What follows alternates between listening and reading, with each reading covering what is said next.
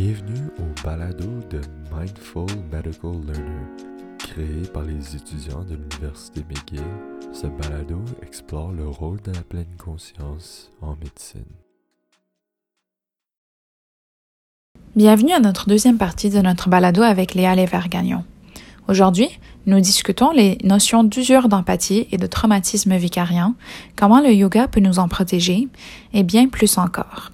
Pour nos nouveaux auditeurs, n'oubliez pas d'écouter la première partie de notre conversation avec Léa sur notre site web Mindful Medical Learner. J'aimerais nous ramener un petit peu plus vers le sujet de ta maîtrise et toute la recherche que tu as pu faire pendant ce temps-là, surtout au sujet de la prévention de la fatigue de compassion et le traumatisme vicariant, surtout avec les pratiques de yoga et de pleine conscience. Donc, pour commencer, est-ce que tu peux nous expliquer un petit peu c'est quoi ces deux termes et ces syndromes, si on peut les appeler ça? Oui, c'est ça, c'est des syndromes auxquels les professionnels aidants sont à risque en raison de la nature de leur travail. Puis, je vous dirais, avant de partager les définitions de fatigue de compassion, trauma vicariant, j'ai comme besoin de faire un petit survol sur l'histoire des termes pour clarifier certaines choses. Et puis, en fait, bon, je vais commencer, là, dans le fond. Le terme burn-out, je vous dirais que c'est burn-out ou en français, ce serait épuisement professionnel.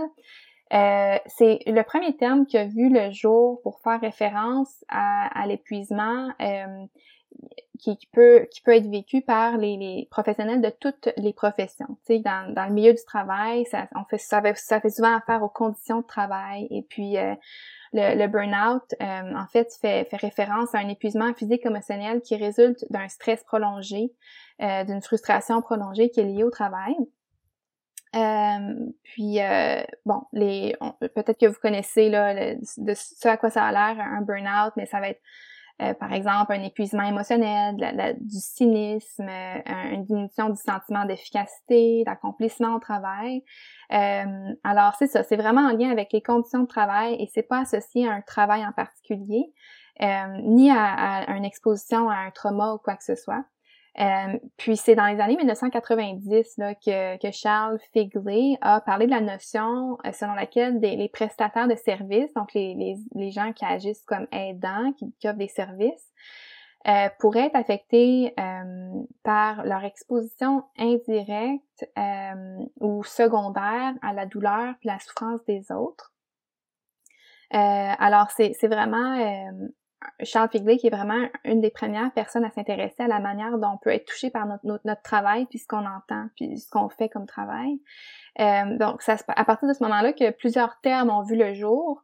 Et puis, des termes comme fatigue de compassion, trauma vicariant, stress traumatique secondaire, c'est ceux qu'on va voir le plus souvent dans la littérature.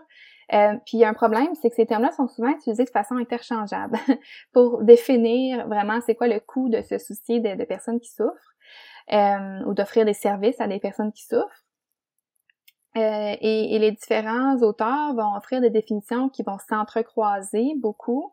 Alors, ça rend la tâche difficile quand vient le temps de les étudier. Tu sais, pour étudier quelque chose, il faut être capable de bien le définir. Puis là, quand les définitions s'entrecroisent ou les termes sont utilisés de façon interchangeable, ça peut être difficile.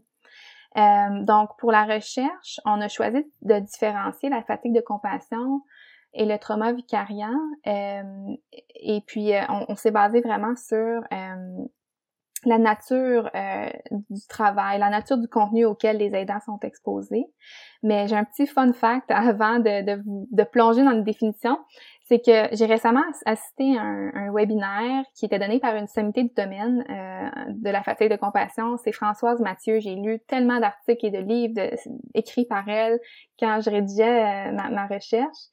Et c'est elle qui donnait le webinaire et elle nous a officiellement annoncé que le terme fatigue de compassion, moi je l'ai appris d'elle le terme, a été envoyé à la retraite. Donc il a été remplacé par le terme empathic strain. J'ai pas trouvé la traduction en français, mais je pense que ce serait quelque chose comme épuisement d'empathie ou fatigue d'empathie ou usure d'empathie même. Et puis, je vais vous expliquer pourquoi le terme a été envoyé à la retraite, le terme fatigue de compassion. c'est que, comme je vous dis, Charles Figley, quand il a fait ses recherches, il voulait appeler fatigue de compassion, il voulait appeler son nouveau syndrome un stress traumatique secondaire, mais il craignait que ce soit trop pathologisant. Donc, il a décidé d'utiliser fatigue de compassion, qui est un peu moins pathologisant que de dire traumatisme, là. Mais les bouddhistes ont été super offensés par ça, parce que, puis c'est compréhensible quand on comprend ce qu'ils voulaient dire, mais en fait, ils ont défendu l'idée que la fatigue de compassion est impossible. On peut pas manquer de compassion. La compassion, c'est pas un réservoir qui a un fond, tu sais. C'est comme si, c'est un peu comme l'amour, tu sais. Oui, on peut arrêter d'aimer quelqu'un, mais est-ce qu'on peut arrêter d'avoir de l'amour pour les gens en général? Tu sais, pensez, je sais pas si vous avez des enfants ou des gens, des conjoints, des conjointes. Est-ce que vous verriez dire je peux pas te donner d'amour aujourd'hui, je t'ai donné tout ce que j'avais hier. Tu sais, on n'a pas un réservoir comme ça. Fait que c'est un peu la même chose avec la compassion selon les bouddhistes. Alors, c'est comme un terme qu'ils ont pas aimé. Puis en fait, ce qui est intéressant, c'est que neurologiquement, l'empathie et la compassion ne se manifestent pas dans les mêmes parties du cerveau. Alors, tu sais, par exemple, la compassion est vue comme réparatrice, tandis que l'empathie est vue comme épuisante. Alors, vraiment, le nouveau terme, ce serait empathic strain, alors usure d'empathie. Mais ça, j'ai appris ça récemment. Puis ça se peut que j'utilise fatigue de compassion aujourd'hui, mais gardez en tête que si vous faites des recherches dans la littérature, le vocabulaire change. Puis ça, c'est la beauté de la recherche. Les choses changent, puis c'est pour ça qu'il faut se garder à jour. Mais vraiment, la définition reste la même, là. C'est vraiment le terme compassion qu'on a changé pour empathie, dans le fond. Alors, comme je l'ai dit, pour la recherche, on a différencié les deux termes fatigue de compassion, trauma vicariant, en fonction du contexte de travail dans lequel ils vont apparaître et la population avec laquelle les donneurs de soins vont interagir. Alors, la fatigue de compassion, en fait, c'est une usure de l'empathie, l'usure d'empathie, ça va référer aux réactions émotionnelles, physiologiques, au stress qui résulte d'un engagement empathique et prolongé avec une personne qui souffre.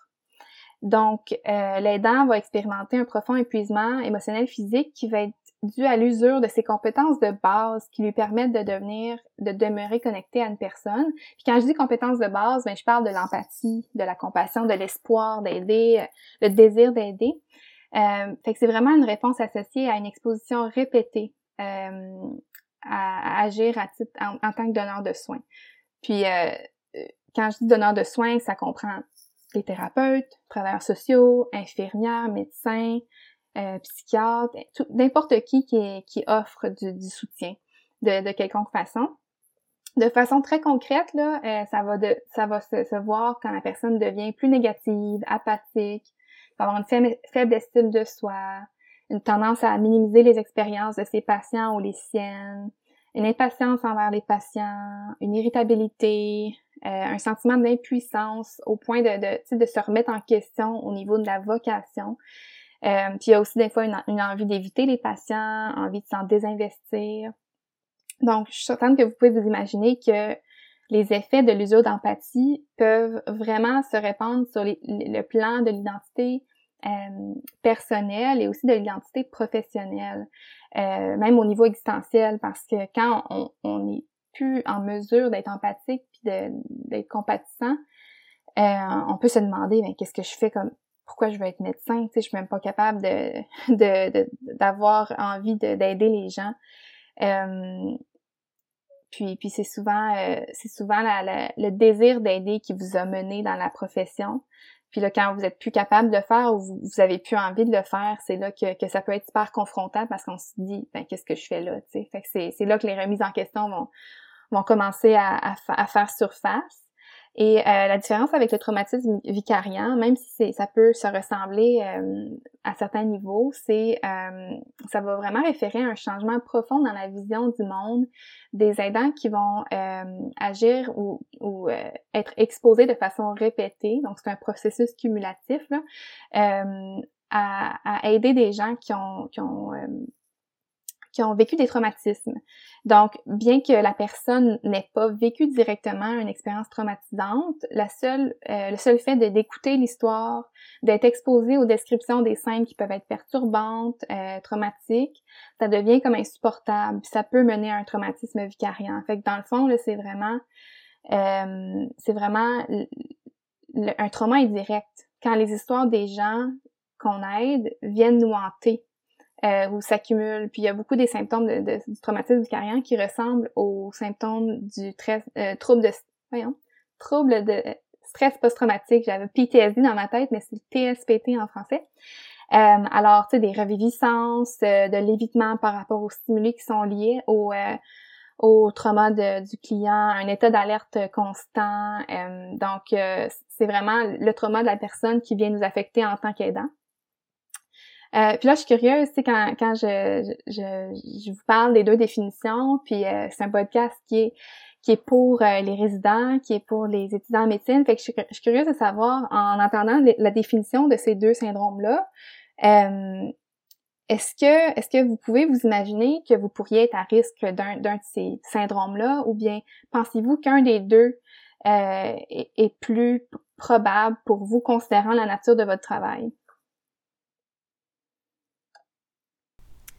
J'aurais tendance à penser que plus du côté fatigue de compassion, usure d'empathie.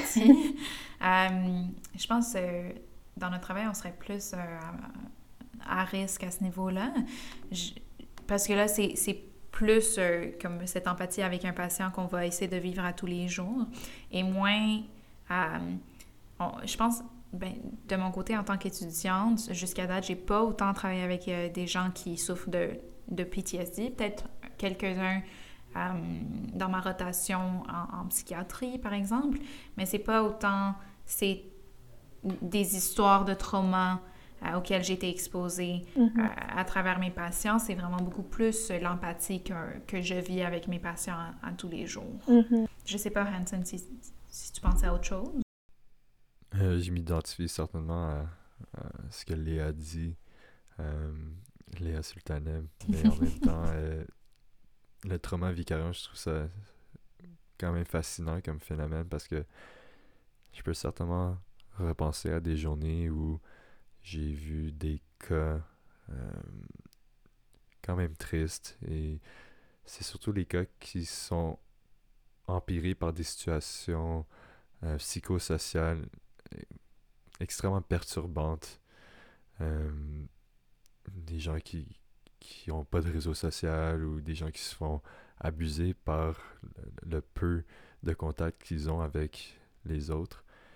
Et puis je me retrouve dans des journées assez noires où, en rentrant chez moi, je vais regarder les nouvelles en plus.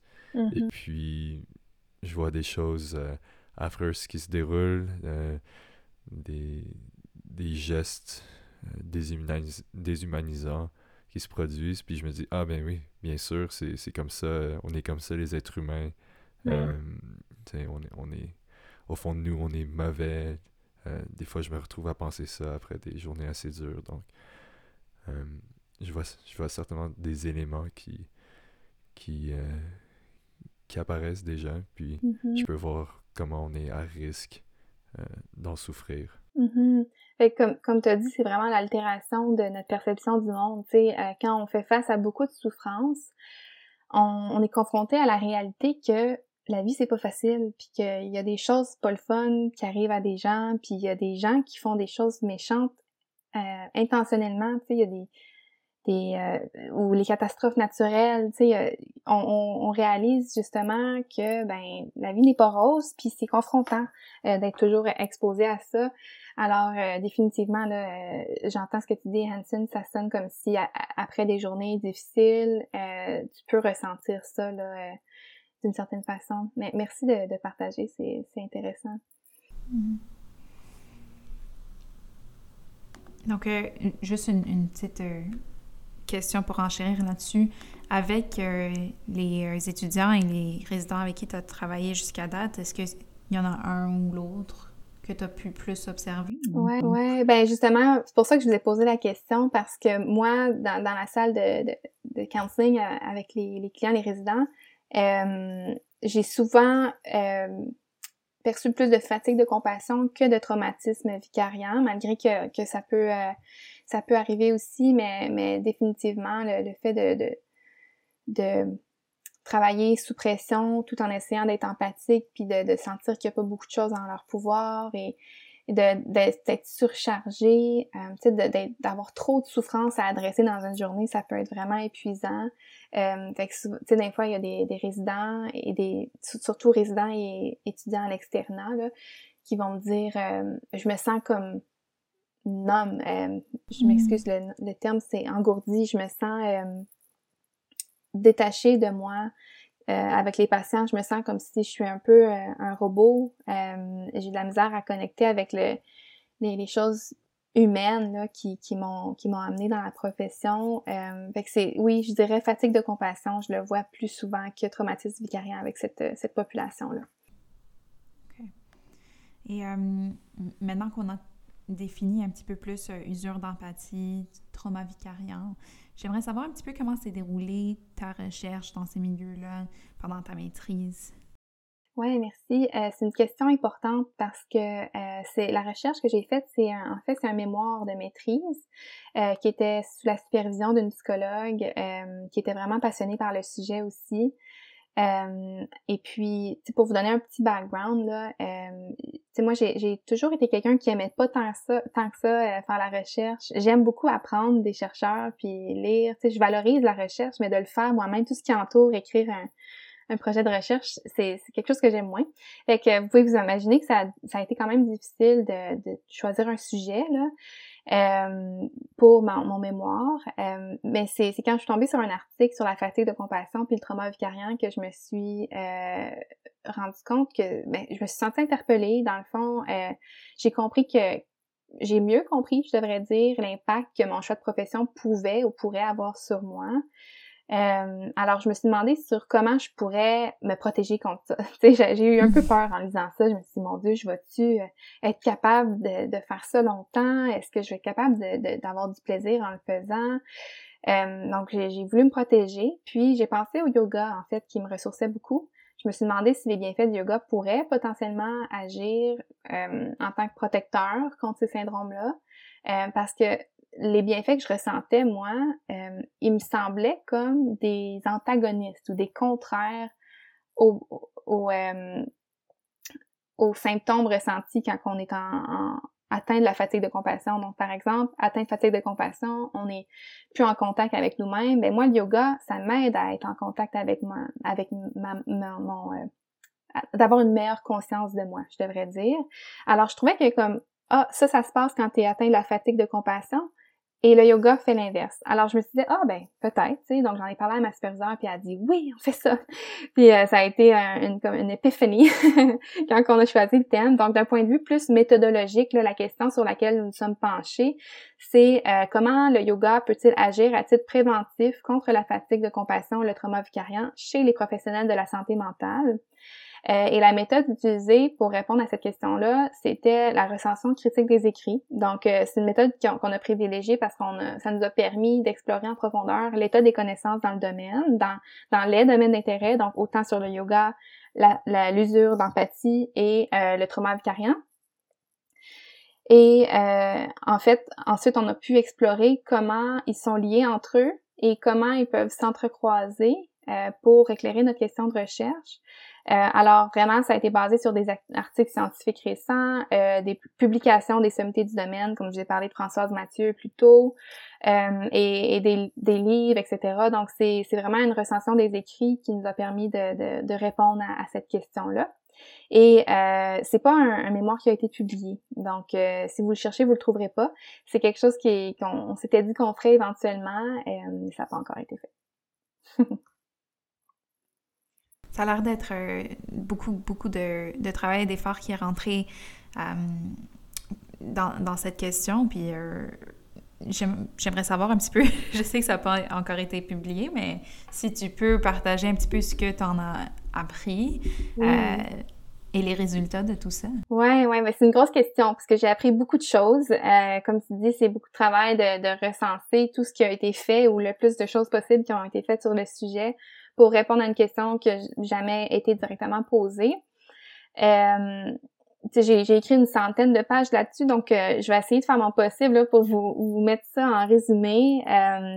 Mais les résultats qu'on a nous ont permis d'avancer en fait que le yoga peut constituer une stratégie d'auto-soin efficace pour agir non seulement à titre préventif, mais aussi à titre curatif contre la fatigue de compassion et le trauma vicariant. Donc, il a été souligné que le yoga puisse favoriser, entre autres, une meilleure conscience de soi, une augmentation de l'autocompassion, une meilleure reconnaissance des limites personnelles, puis une plus grande facilité de se distancer de l'expérience des clients. Puis, en fait, c'est comme on s'était dit, ben les bienfaits pouvaient en fait aller combler les carences dans le mode de vie des aidants qui étaient atteints de la fatigue de compassion. Et quand je parle de carences, c'est tu sais, on manque de compassion ou on n'a plus la capacité de connecter avec nous-mêmes, ce qui nous empêche de connecter avec les autres. Et le yoga nous aide à retrouver cette connexion avec soi. Alors, ça résume vraiment là en petit là les résultats ou la conclusion de ça. Ouais. Est-ce que ça répond assez bien selon toi? Oui, non, c'est vraiment...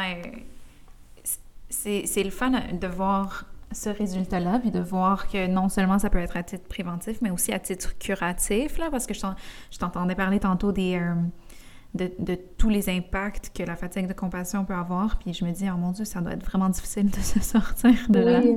Donc, de juste savoir qu'il y a des...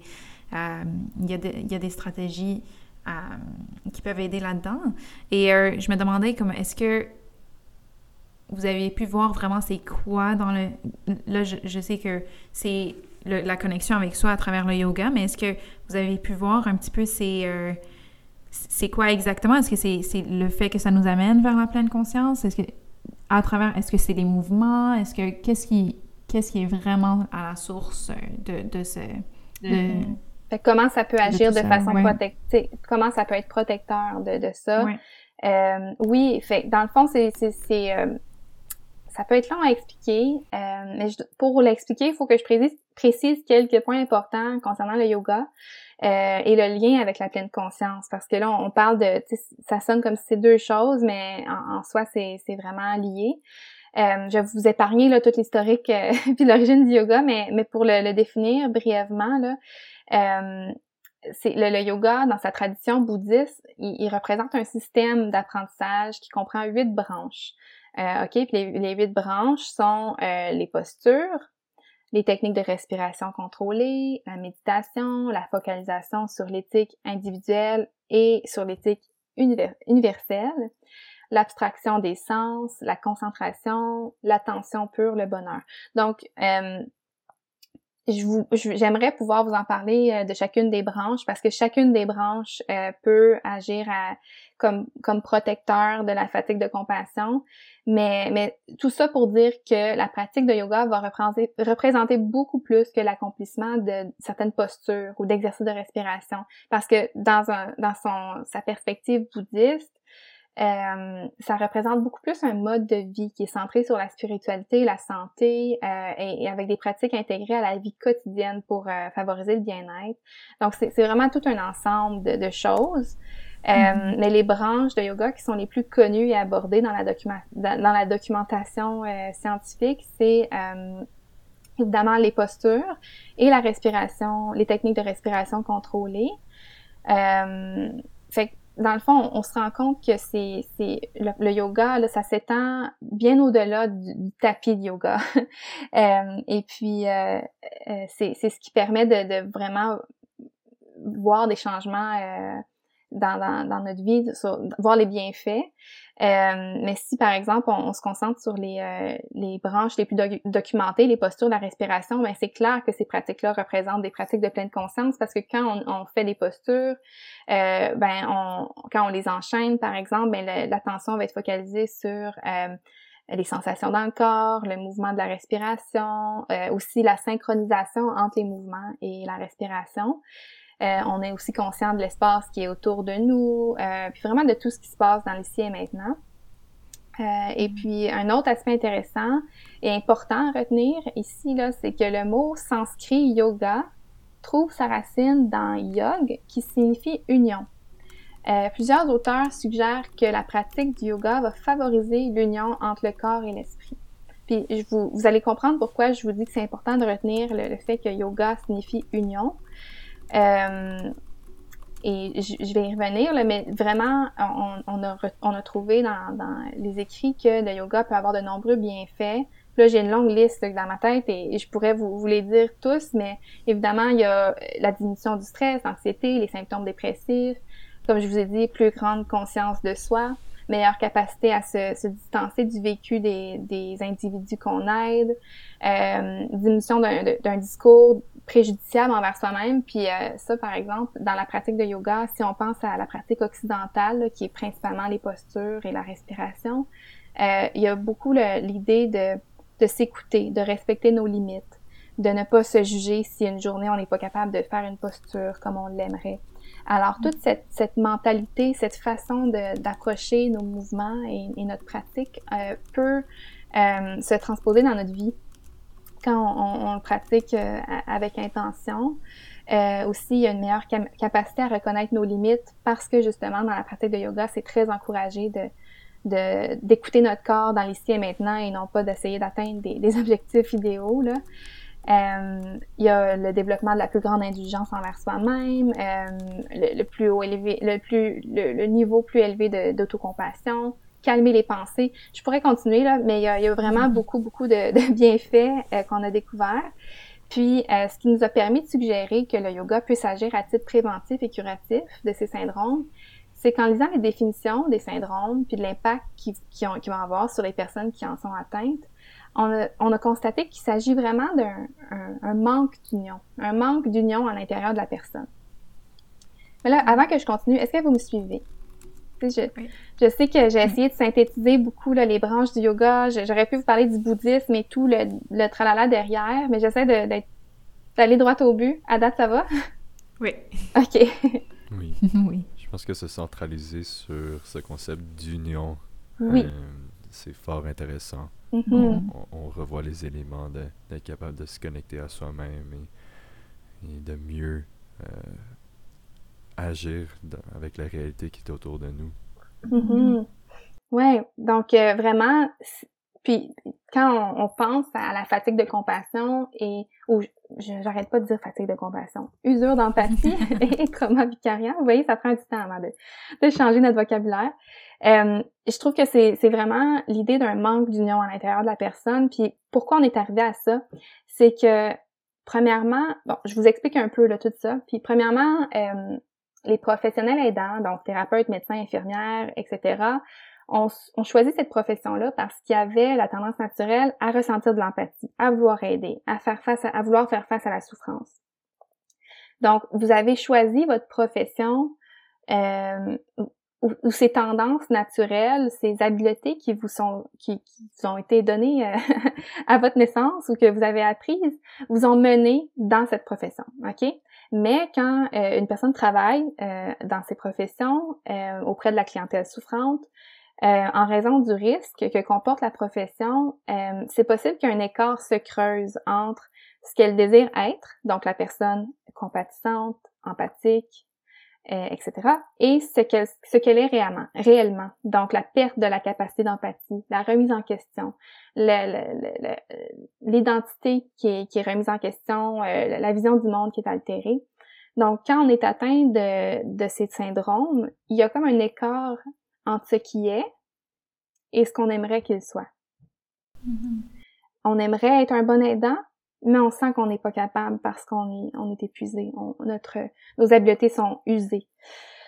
Donc, considérant ce risque-là, c'est important de faire de la prévention à l'aide de l'intégration du yoga à la vie quotidienne parce que le yoga va favoriser l'union. Ça va permettre de comprendre ce qui se passe, de comprendre qu'on est atteint, par exemple, d'un syndrome ou comprendre que notre emploi a un impact sur nous et de comprendre d'où vient notre souffrance. Puis, c'est susceptible de favoriser un sentiment d'union, de continuité vraiment à long terme. Tu sais, quand on prend conscience qu'il y a un écart entre ce qui est et ce qu'on aimerait qu'il soit, on se rend compte qu'on est comme en morceaux, là. On se sent pas en union avec nous-mêmes. Alors, vraiment, le mode de vie yogique qui favorise l'écoute intérieure, ça peut aider les professionnels à, par exemple, respecter leurs limites personnelles au sein de la vie professionnelle. Ça peut ainsi agir comme moyen préventif contre le surinvestissement de l'aidant dans la souffrance de l'autre. Toutes des choses qui peuvent mener au trauma vicariant puis à l'usure d'empathie. Alors, c'est vraiment l'idée que quand on est atteint de ces syndromes, on se retrouve à se sentir comme si on était en morceaux, on n'est plus en contact avec qui on veut être, puis le yoga nous aide à retrouver ce contact-là. Donc, c'est pour ça qu'on dit, ça peut être aussi curatif, parce que si on se trouve en morceaux, on se sent plus nous-mêmes, puis qu'on intègre la pratique de la pleine conscience du yoga, ça aide à remettre les morceaux ensemble, puis à rétablir l'équilibre. Ouais, c'est pas mal ça. Puis j'aimerais pouvoir en dire plus long. J'espère que c'est clair, mais c'est vraiment ce qui est ressorti. Puis l'idée de base qu'on avait, l'idée que le yoga est comme un antagonisme au syndrome, ben c'est que si on l'utilise, ça peut prévenir en fait que ces symptômes-là se développent. Et si on est atteint de ces symptômes-là, on peut l'utiliser pour rétablir l'équilibre, rétablir toutes les choses qui vont nous aider à retrouver l'empathie, la compassion et le désir d'aider. Je trouve ça vraiment intéressant comme Hansen l'avait dit tantôt, là, de vraiment préciser l'union et le manque de l'union. Et je me demandais, comme aussi les professionnels de la santé, ils sont souvent dans un environnement où est-ce que tout va vite. On se réveille le matin, on va au travail, on fait notre travail pendant toute la journée, on finit tard, on rentre à la maison, on fait à souper. Puis là, parfois, on manque un petit peu de temps et d'introspection pour savoir vraiment qu'est-ce qui se passe à l'intérieur de nous. Puis je me demande, est-ce que c'est facile de manquer le fait que on est en train de souffrir de fatigue de compassion ou d'usure d'empathie? Est-ce que c'est difficile pour nous de reconnaître vraiment, justement, on a un manque d'union avec soi-même, donc est-ce que ça peut être difficile de comprendre qu'on est là-dedans? Ouais, ben c'est sûr que si on n'est pas connecté à soi, c'est difficile de voir ce qui se passe, de se regarder aller, tu sais. Fait que c'est sûr que c'est une vraiment bonne question, puis c'est important de le nommer parce que si on pratique pas la pleine conscience, si on n'a pas utilisé le yoga ou la pleine conscience comme un moyen préventif et qu'on est complètement épuisé, déconnecté de soi, ben on peut reconnaître qu'il y a quelque chose qui va pas, tu sais, qu'on n'aime plus notre job. On est capable, il y a des choses qui sont quand même à notre conscience, on est négatif, ou les gens vont commencer à nous dire qu'on est négatif. Mais de vraiment identifier que c'est une usure d'empathie, ça peut être difficile, surtout si on connaît pas le syndrome, parce que le mot le plus populaire, c'est burn-out. Et puis, surtout dans le monde de la médecine, le terme burn-out est très populaire, puis il est souvent utilisé comme un terme parapluie. Mais l'idée, c'est que le terme burn-out, en fait, le burn-out, quand on vit un burn-out, la première chose qu'on va vouloir faire, c'est prendre un congé de maladie pour se remettre du burn-out. Et habituellement, quand on s'éloigne et on arrive chez nous, on est en congé de maladie, on se rétablit assez rapidement parce que c'est vraiment le stress lié au travail qui nous a menés là. Donc, quand on s'éloigne du stresseur, le burn-out va comme se dissiper. Alors que la fatigue de compassion, ça demande un peu plus parce que on parle vraiment d'une identité, on parle des habiletés qu'on a usées puis qu'on doit apprendre à retrouver ou à recréer, remplir nos réservoirs, si je peux dire, là. Fait que c'est sûr que des fois, on va avoir la tendance à dire, bon, je vais prendre un burn-out, je vais prendre un congé pour m'occuper de mon burn-out. Et finalement, ça va pas mieux. Puis là, on se demande, ben pourquoi ça va pas mieux? Pourquoi j'ai toujours pas envie d'être médecin? Pourquoi j'ai toujours plus envie de retourner à la clinique?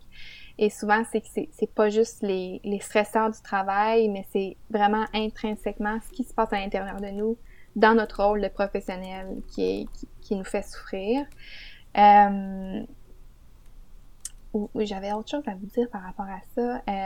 Un autre point qui peut rendre la tâche plus difficile à reconnaître, c'est la pandémie, le fait qu'on est moins, on voit moins nos collègues. Souvent, entre collègues, on peut s'observer, puis surtout quand on a des relations de confiance avec nos collègues, quand on a des amis au travail qu'on côtoie. Par exemple, si vous êtes à la clinique puis vous travaillez souvent avec la même personne, elle peut vous dire « Hey, j'entends que tu es souvent très négative envers tes patients, tu as changé, je te sens moins connectée, je te sens moins empathique, etc. » Donc, les gens de notre entourage peuvent nous faire remarquer ces choses-là. Je sais pas si ça se fait dans votre domaine, mais entre thérapeutes, entre conseillères, c'est quelque chose qu'on se dit souvent. Tu sais, ça va, je remarque que, tu sais, on essaie de s'entraider comme ça.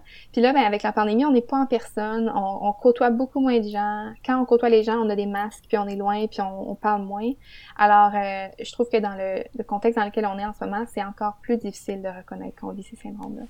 Je suis curieuse, est-ce que vous pouvez vous imaginer que ça serait difficile à reconnaître pour vous? Oui, je pense je vais parler un peu du côté étudiante encore. Je sais que Hansen pourra adresser un peu plus le côté en résidence, mais c'est ça, c'est vraiment comme il y a tellement de choses qui arrivent qu'on a à peine le temps ou l'envie de penser, de prendre quelques moments pour faire une introspection, puis vraiment remarquer. Puis surtout, c'est difficile parce qu'on est toujours en train de faire des différentes rotations. Je trouve qu'on ne travaille pas assez longtemps avec des gens qui vont pouvoir reconnaître si on a changé dans notre manière de parler aux patients ou dans notre manière de se parler à nous-mêmes. C'est à moins qu'on passe un certain nombre de temps avec des gens qui nous connaissent très bien, je pense que c'est difficile de pouvoir se le dire pendant une rotation. Toi, je trouve que tu deviens un peu plus négatif que d'habitude, mais moi, je sais pas comment tu es habituellement, donc... Oui, c'est vrai. Ça peut être un peu plus difficile à ce niveau-là. Je sais pas si, peut-être en résidence, on travaille... Je sais pas si on travaille plus avec des gens qu'on connaît ou on développe certains liens au fur et à mesure de l'année. Idéalement, on aurait appris à se connaître dans cette première année. Ouais, idéalement, c'est ça. Je trouve ça vraiment bien qu'entre collègues, vous avez le confort d'être capable de reconnaître quand quelqu'un souffre et de leur demander qu'est-ce qui se passe. J'ai rarement, si jamais, vu ça dans mon propre programme, mais bon, ça serait plus sur une base de mes amis proches qui seraient capables de m'aider. Mais certainement au niveau professionnel, c'est difficile d'établir ces relations thérapeutiques, même entre nous. Puis la pandémie, certainement, c'est dur de voir si quelqu'un sourit jamais. Oui, c'est ça. Donc je peux certainement voir pourquoi la tâche est encore plus difficile. Oui. Je pense que un des premiers trucs qu'on peut faire, que je vais observer dans le milieu clinique, c'est parfois on va avoir des rencontres ou comme des debriefings par rapport à des situations qui se sont passées ou des moments difficiles pour toute l'équipe, mais c'est pas tant c'est vraiment pas tant individualisé par rapport à toi personnellement, comment est-ce que tu vis ça et après 3 mois dans cette dans tes rotations de clerkship, comment est-ce que tu te sens par rapport au début et comment est-ce que les choses ont changé pour toi. Donc il y a moins on adresse différents trucs et déjà là, je pense qu'on le fait pas assez souvent, mais c'est à un autre niveau d'essayer d'adresser ces changements au niveau de l'empathie qu'on vit avec les patients. Par contre, c'est quelque chose que je pense tout le monde ressent, comme c'est comme un peu sous-entendu que à la fin de ta médecine ou à la fin de ta résidence, on peut devenir un peu plus cynique. Je pense que c'est quelque chose dont on avait parlé peut-être au début de ma médecine, puis il nous disait « essaye de pas devenir, devenir cynique. » donc, je pense que c'est comme un phénomène connu, mais on l'adresse peut-être pas autant qu'on le devrait. Oui, justement, je sais pas si vous avez écouté le podcast du Well Office avec Dr. Brigitte Bédard, qui est une médecin de famille. Elle parle d'autocompassion, et puis elle disait ça exactement. Elle dit les étudiants en médecine rentrent avec plein de bonnes intentions, toutes positives, plein de rêves et de projets et d'empathie, puis après, je me souviens plus sa ligne de temps, là, mais elle dit ça prend pas de temps qu'on we beat it out of them, tu sais, on leur arrache ça parce que puis c'est pas il y a personne qui a dit on va faire ça, mais c'est juste la façon dont le programme, les études sont très challengeantes. Alors oui, c'est ça, c'est très connu, j'ai beaucoup entendu ça. Ben justement par rapport à ça, est-ce que tu penses que tu pourrais partager avec nous quelques exemples généraux d'usure d'empathie que tu aurais remarqué avec les étudiants avec qui tu as travaillé, les résidents avec qui tu as travaillé? Mm-hmm. Ben, des usures d'empathie, des exemples généraux, c'est difficile de donner des exemples qui sont pas des choses qu'on a déjà dites parce que vous avez beaucoup partagé un peu, vous, comment ça aurait l'air, puis c'est vraiment ça, c'est les résidents, les étudiants aussi qui me parlent du fait qu'ils ont de la misère à aimer ce qu'ils font, ils se questionnent, tu sais, tu m'as parlé du syndrome d'imposteur, qu'est-ce que je fais ici, tu sais, je suis trop stressée pour aider les autres, je me remets en question, peut-être que je serai jamais un bon médecin, donc je vais éviter les opportunités de poser des questions, etc. Donc on se répète un petit peu ici, mais ça va être parfois de minimiser l'impact qu'on a sur les patients, pardon. Donc j'entends des résidents parfois dire je me sens impuissant, tu sais, dans ce que je fais, j'ai l'impression que j'ai pas assez de ressources, c'est épuisant, puis les gens vont beaucoup prendre la responsabilité de choses qui sont externes à eux. Et puis, un autre exemple, ben, on voit beaucoup la faible estime de soi, l'absentéisme. Donc, je répète un peu des symptômes, mais si je pense à un exemple assez récent, là, une résidente me partageait comment elle remarquait qu'elle faisait tout rapidement. Tu sais, elle avait développé un mécanisme comme de défense, d'être un peu comme le robot, là, puis de faire les choses vite, vite, vite, parler au patient vite, vite, vite, écrire la note vite, vite, vite, arriver chez elle vite, vite, vite, faire son yoga, vite, vite, vite, faire à souper, puis de faire les choses vite, vite, vite, comme ça tout le temps. C'est une façon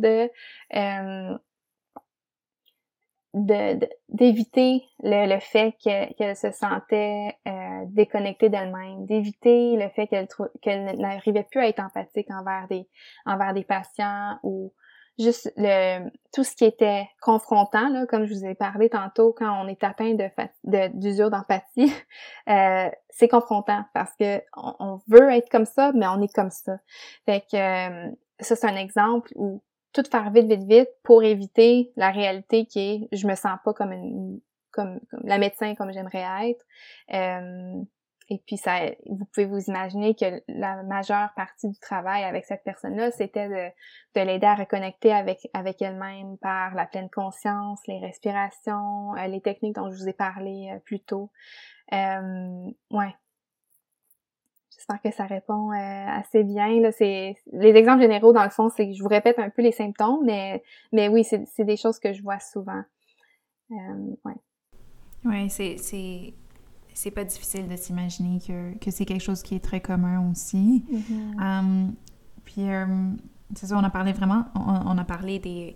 de tous les effets négatifs puis les symptômes qu'on peut avoir. Puis, je me demandais, ça doit être vraiment un effort de se sortir de là. Puis, on a parlé un peu du yoga pour comme traitement, comme traitement, entre guillemets, pour cette usure d'empathie. Puis je me demandais, est-ce que il y a le yoga, est-ce qu'il y a autre chose? Comment est-ce que vous vous y prenez avec comme un client qui arrive avec une fatigue de compassion?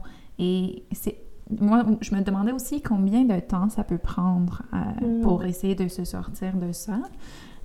C'est une bonne question. Le temps, ça varie énormément d'une personne à l'autre, mais je vous dirais que ça dépend de l'engagement de la personne dans le processus thérapeutique. Si la personne arrive en thérapie et n'est pas prête à faire des changements ou à prendre conscience de l'état dans lequel elle est. Tu sais, elle sait qu'il y a quelque chose qui va pas, mais elle est pas prête à faire des changements ou les changements semblent comme étant des trop grosses montagnes à monter. C'est sûr que le processus va être plus long. Mais c'est très individuel, mais je vous dirais, ça se fait. Puis, l'idée, c'est d'accepter, en fait, la réalité qui est difficile, là, de l'accepter qu'on n'est pas à notre meilleur en ce moment. De se donner la permission de se dire « je vais pas bien en ce moment ».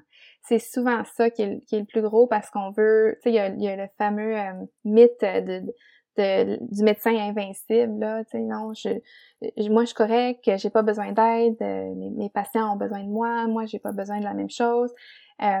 C'est souvent inconscient, là, le fait de se sentir invincible, mais c'est vraiment dans la culture. Puis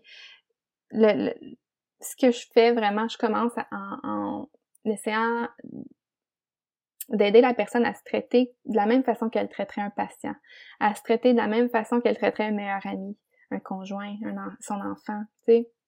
Traite-toi avec compassion, accepte qu'en ce moment, tu as le droit de ne pas être à ton meilleur parce que ce que tu fais, c'est intense, c'est gros, c'est un travail difficile et puis c'est normal d'être fragile, nous aussi, tu sais, les aidants, on a beaucoup, c'est pas parce qu'on connaît toutes les façons d'aider les autres qu'on est vraiment bon à les appliquer à nous. Alors, je sais pas si ça répond bien à ta question, mais en gros, ce que je fais avec eux, autre que la pleine conscience, parler des branches du yoga de façon directe ou indirecte, là, ça va être d'aider la personne à pratiquer l'autocompassion, puis à se permettre d'être vulnérable, puis de prendre soin d'elle. Donc, on va essayer de développer un équilibre de vie plus sain, des meilleures habitudes de sommeil. Il y a beaucoup de travail qui se fait aussi dans la création de frontières entre le travail et la vie personnelle. Comment créer, par exemple, des rituels en fin de journée de travail pour entrer dans sa soirée de vie personnelle sans amener son sac à dos de médecin, tu sais, sans que sa journée vienne teinter tout ce qu'elle fait dans sa soirée. Donc, il y a ça. Puis, où je m'en allais avec ça? Aussi, faire attention aux choses auxquelles on s'expose en dehors de notre travail. Donc, Hansine, tu me parlais tantôt du fait que tu écoutes les nouvelles parfois, ou écouter des films d'horreur, ou écouter des drames, ou écouter Grey's Anatomy, tu sais, qui est une série qui nous rappelle vraiment l'environnement de travail. Donc, on va travailler à peut-être s'exposer à du contenu un peu moins empreint de souffrance ou empreint de mauvaises nouvelles. Fait que c'est une panoplie de petites choses comme ça, puis ça dépend de comment ça se manifeste chez chaque personne, mais en gros, c'est de prendre soin de soi, puis de prendre un pas de recul pour regarder ce qui se passe, et puis faire des changements dans le sens de nos besoins. Tu as dit quelque chose qui a piqué ma curiosité. Je voulais savoir, est-ce qu'il y a comme un exercice spécifique qu'on peut faire en fin de journée, comme un exercice de pleine conscience spécifique pour se séparer un petit peu, pour faire cette barrière-là entre la vie professionnelle puis la vie personnelle? Oui, ben c'est souvent les exercices, les genres de rituels pour séparer les deux viennent des personnes, des clients que je vois, parce qu'il faut que ce soit quelque chose qui leur parle. Mais je peux vous donner des exemples d'idées que mes clients ont eues. Donc, après le travail, mais là, c'est sûr que les gens voyagent moins en voiture, là, mais dans la voiture, mettre leur musique préférée, puis chanter à tue-tête dans la voiture pendant toute la durée du voyage entre le travail et la maison. Ou en arrivant, en sortant du travail, ben, au lieu d'aller tout de suite dans la voiture, de faire quelques tours de l'édifice où on travaille ou une marche avant d'entrer dans la voiture pour vraiment faire le point avec ce qui s'est passé dans la journée et le laisser dans un espace qui est hors de notre maison, hors de notre espace personnel. Un autre exemple, ça pourrait être d'arriver à la maison puis de tout de suite faire une activité, tu sais, de planifier quelque chose à faire directement en arrivant chez soi, comme préparer une recette qu'on aime, faire un entraînement physique, un cours de yoga, un cours en ligne, de spinning, quelque chose comme ça, pour couper vraiment les deux. Parce que si on arrive à la maison et qu'on n'a pas pris le temps, justement, de laisser tomber la poussière de la journée, ben ça va souvent avoir des impacts sur les relations qu'on a avec nos proches, ceux qui habitent avec nous, ou on va arriver chez nous, puis on va s'asseoir sur le divan, puis se mettre à rejouer notre journée, tu sais, et puis repenser à ce qu'on aurait pu faire de mieux, ce qui a pas bien été, etc. Fait que c'est de trouver n'importe quelle activité qui peut vraiment créer cette coupure-là, puis c'est bon de l'avoir, de planifier, tu sais, ça devient une routine. Ouais. J'aime vraiment beaucoup l'exemple de prendre le temps de faire comme quelques tours de l'édifice, de marcher un petit peu à l'extérieur de la maison avant de rentrer. Mm-hmm. Je trouve ça aide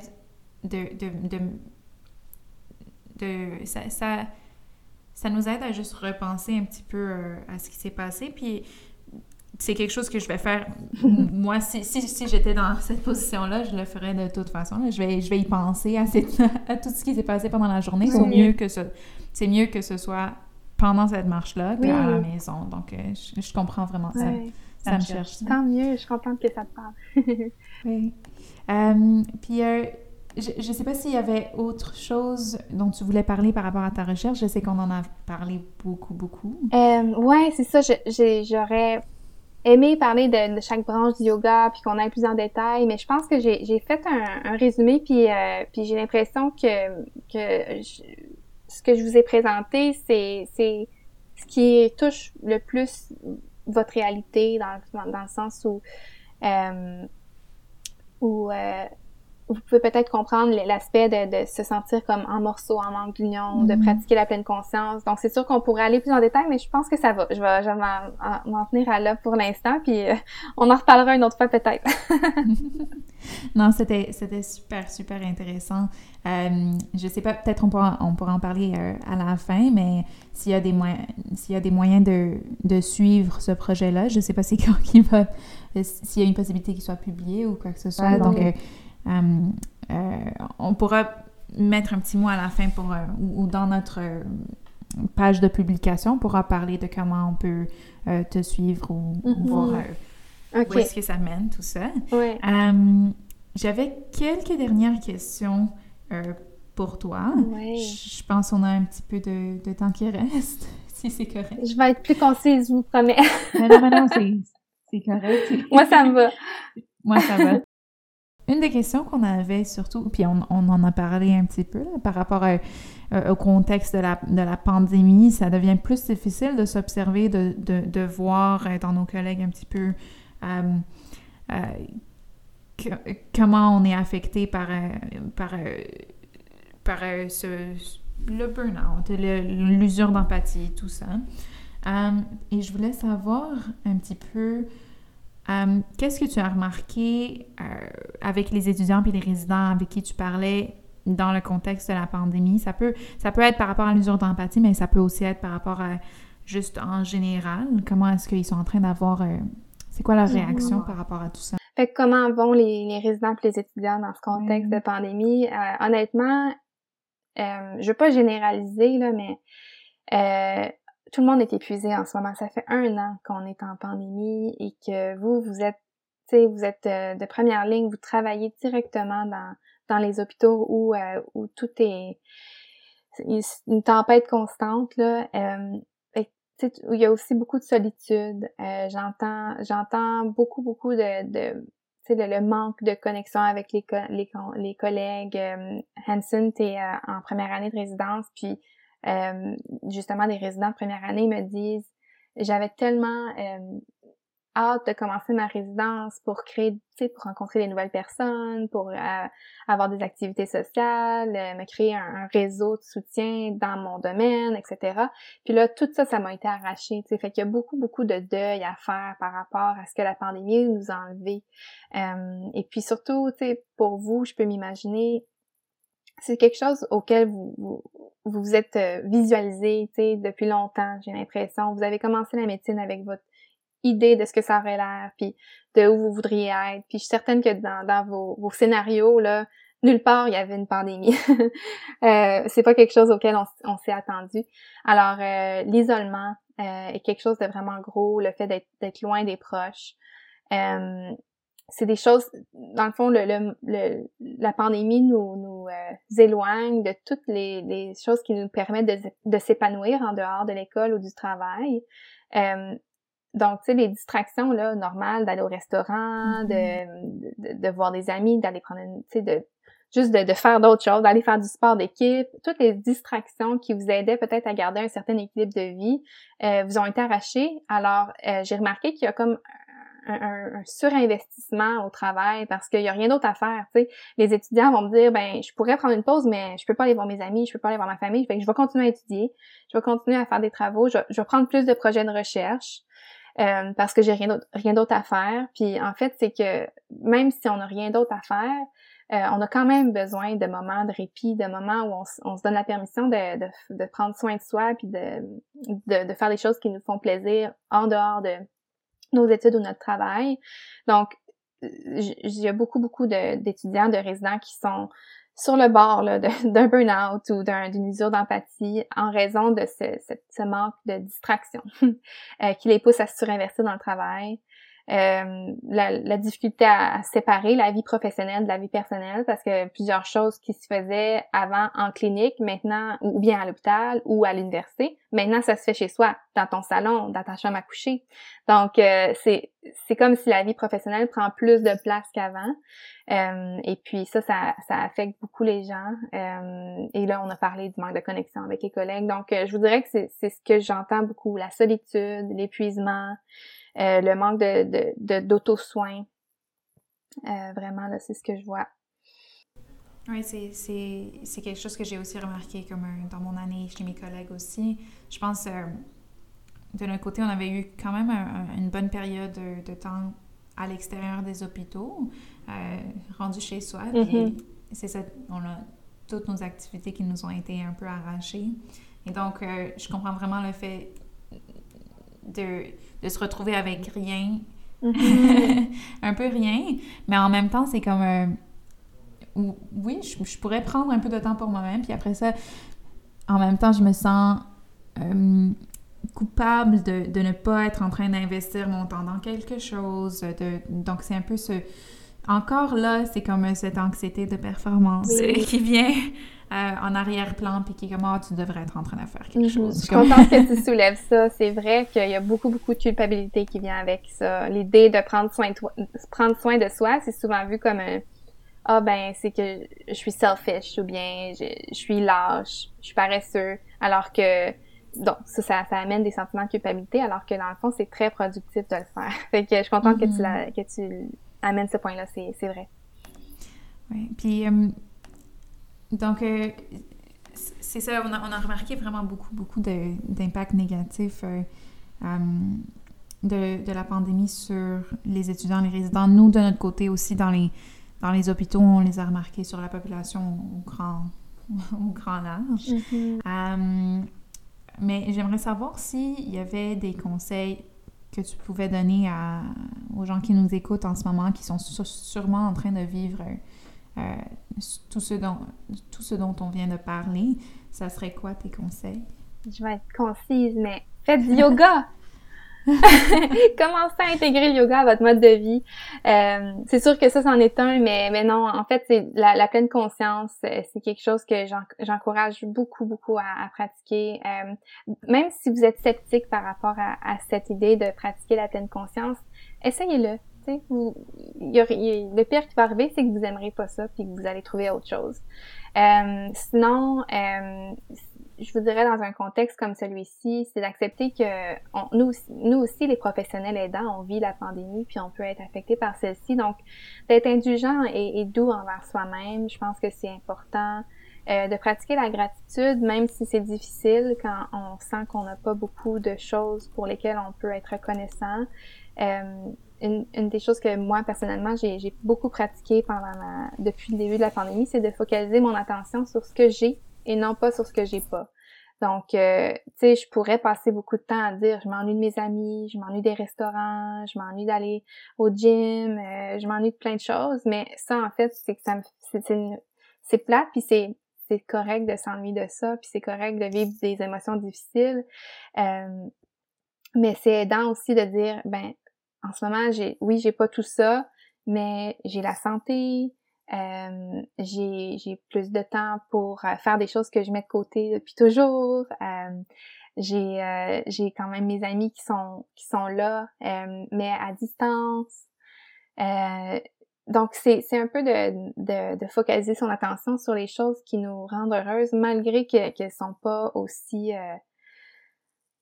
satisfaisantes peut-être que les choses qu'on a perdues. Ça peut être aidant. Puis d'être créatif avec les activités que vous faites pour prendre soin de vous. Si vous pouvez plus aller vous entraîner avec vos amis, ben trouvez des façons créatives de le faire autrement. Fait que je pense que c'est pas mal, c'est les conseils là que je donne le plus souvent ou que je pourrais donner. Ayez de la compassion envers vous-même autant que vous en auriez pour les autres, puis je suis certaine que ça va vous aider. Merci beaucoup pour ces beaux conseils. Je pense que ça va aider beaucoup de gens qui nous écoutent. Pour en savoir un peu plus par rapport à où est-ce que tu t'en vas dans le futur, est-ce que tu as des nouveaux projets en tête qui s'en viennent après la pandémie, pendant la pandémie, peut-être? Ouais, ben c'est drôle qu'on me pose la question aujourd'hui parce qu'en fait, j'ai un projet en lien avec la pleine conscience qui s'en vient là la semaine prochaine. Je me suis inscrite au programme MBSR, je sais pas si vous connaissez, Mindfulness Based Stress Reduction. Ça fait longtemps que je veux le faire. Puis tu sais, c'est quand même un engagement en termes de temps là, le MBSR, c'est 8 semaines, je pense que c'est 2h30 par semaine, puis il y a un engagement de 30 minutes de méditation au moins par jour. Alors, c'est comme si dans ma vie, depuis longtemps, je veux le faire, mais il n'y avait jamais de bon moment. Puis là, je me suis dit, écoute, il me semble que le printemps, ce serait un bon moment pour le faire. Tu sais, on est encore en pandémie, il n'y a pas grand-chose à faire le soir. Fait que c'est un exemple j'ai été créative avec les façons de remplir mon temps. Alors, je commençais la semaine prochaine, puis c'est à la fois un projet personnel et professionnel parce que d'un côté, ça va m'aider à approfondir ma pratique de pleine conscience, puis un peu comme l'encadrer, avoir une routine autour de ça. Et puis, d'autre part, je prends ce cours-là aussi pour éventuellement pouvoir l'enseigner. Alors, ça sert deux objectifs, un personnel puis un professionnel. Et pour enseigner le cours, pour devenir instructeur de MBSR, il faut soi-même le prendre pour soi avant. Donc, c'est comme, en ce moment, je complète la première étape. C'est sûr que c'est un projet à long terme de l'enseigner. Ce serait une autre formation, mais c'est quelque chose que je veux vraiment faire. Puis éventuellement, peut-être, qui sait, je pourrais offrir des groupes de MBSR aux résidents, aux étudiants en médecine de McGill. C'est sûr que si ça devient une corde à mon arc, je vais l'utiliser dans mon poste ici à McGill. Là. Donc, c'est ça mon projet. Puis c'est le fun que c'est vraiment en lien avec la discussion d'aujourd'hui. Oui. Oui, c'est super intéressant, puis ça serait intéressant de savoir dans le futur où est-ce que ça mène, puis si jamais tu offres des groupes de MBSR à McGill. Donc, je me demandais, est-ce que, pour tous nos écouteurs aujourd'hui, est-ce qu'il y a un endroit où est-ce qu'on peut te suivre ou suivre tes projets, par exemple la publication de ta maîtrise, tout ça? Pour ce qui est de la publication de la maîtrise, c'est quelque chose qui peut prendre du temps. Donc, en ce moment, j'ai pas vraiment de date ou de façon de me suivre spécifiquement, mais je suis sur LinkedIn. Et puis, pour les auditeurs de McGill, eh bien, je suis conseillère en bien-être. J'offre des services de soutien en bien-être, de counseling aux étudiants du programme de médecine de McGill, aux étudiants MedP, donc c'est ceux qui font l'année préparatoire pour la médecine, et aussi aux résidents. Donc, s'il y a quoi que ce soit que j'ai discuté aujourd'hui qui vous intéresse, ou vous avez l'impression que ça pourrait vous aider, vous avez des questions pour moi, ça va me faire plaisir de vous accompagner dans un processus de counseling ou au moins de répondre à vos questions puis de vous guider dans les directions qui sont alignées à vos besoins. Alors, pour l'instant, la façon de me suivre, c'est de me suivre au bureau source. Le bureau source qui est le Well Office, pour ceux qui connaissent plus le nom anglais, de McGill. Vous allez pouvoir voir mon adresse courriel, mon lien pour prendre rendez-vous sur le site web de McGill. On va pouvoir le mettre en lien, j'imagine, sous le podcast. Alors, c'est ça que je dirais pour maintenant. Ouais. Parfait. Donc, merci beaucoup de nous avoir rejoints aujourd'hui. Je pense que la conversation a été super intéressante. On a pu vraiment ressortir, je pense que je parle pour Hanson et moi quand je dis que vraiment on a appris énormément. Puis ça a été le fun de pouvoir aussi partager nos expériences aussi en tant qu'étudiant, en tant que résident, puis entendre un petit peu de ton côté aussi, toi qui entends beaucoup d'expériences d'étudiants et de résidents. Donc, merci beaucoup. Je ne sais pas si Hanson, tu avais une dernière question ou un dernier commentaire. Oui, non, merci encore, Léa, d'avoir accepté notre invitation et puis avoir les projets sur lesquels tu t'embarques avec le programme de MBSR. J'ose espérer qu'on pourra retravailler ensemble encore dans l'avenir. Oui. Je pense que ça sera fort intéressant de voir qu'est-ce que tu as appris et si tu pourrais guider quelques méditations ou sessions avec nous. Ça serait vraiment génial. J'aimerais beaucoup ça. Puis vraiment, merci à vous deux là, de m'avoir invité. J'ai trouvé ça super gentil de votre part de m'inviter. Puis pour moi, c'est la première fois de faire un podcast. Alors, je trouvais que c'était une belle preuve de reconnaissance. Et puis, je le prends comme un beau cadeau. Alors, vraiment, merci d'avoir pris le temps de jaser avec moi. J'ai trouvé ça super le fun. Puis, au plaisir de poursuivre la discussion là, un jour éventuellement ou de collaborer ensemble autrement. Oui, je pense que c'est certainement dans nos plans. Super. Merci d'avoir écouté notre balado. Pour plus de détails sur cet épisode, ainsi que pour d'autres contenus, visitez notre site web themindfulmedicallearner.ca. Merci et à la prochaine.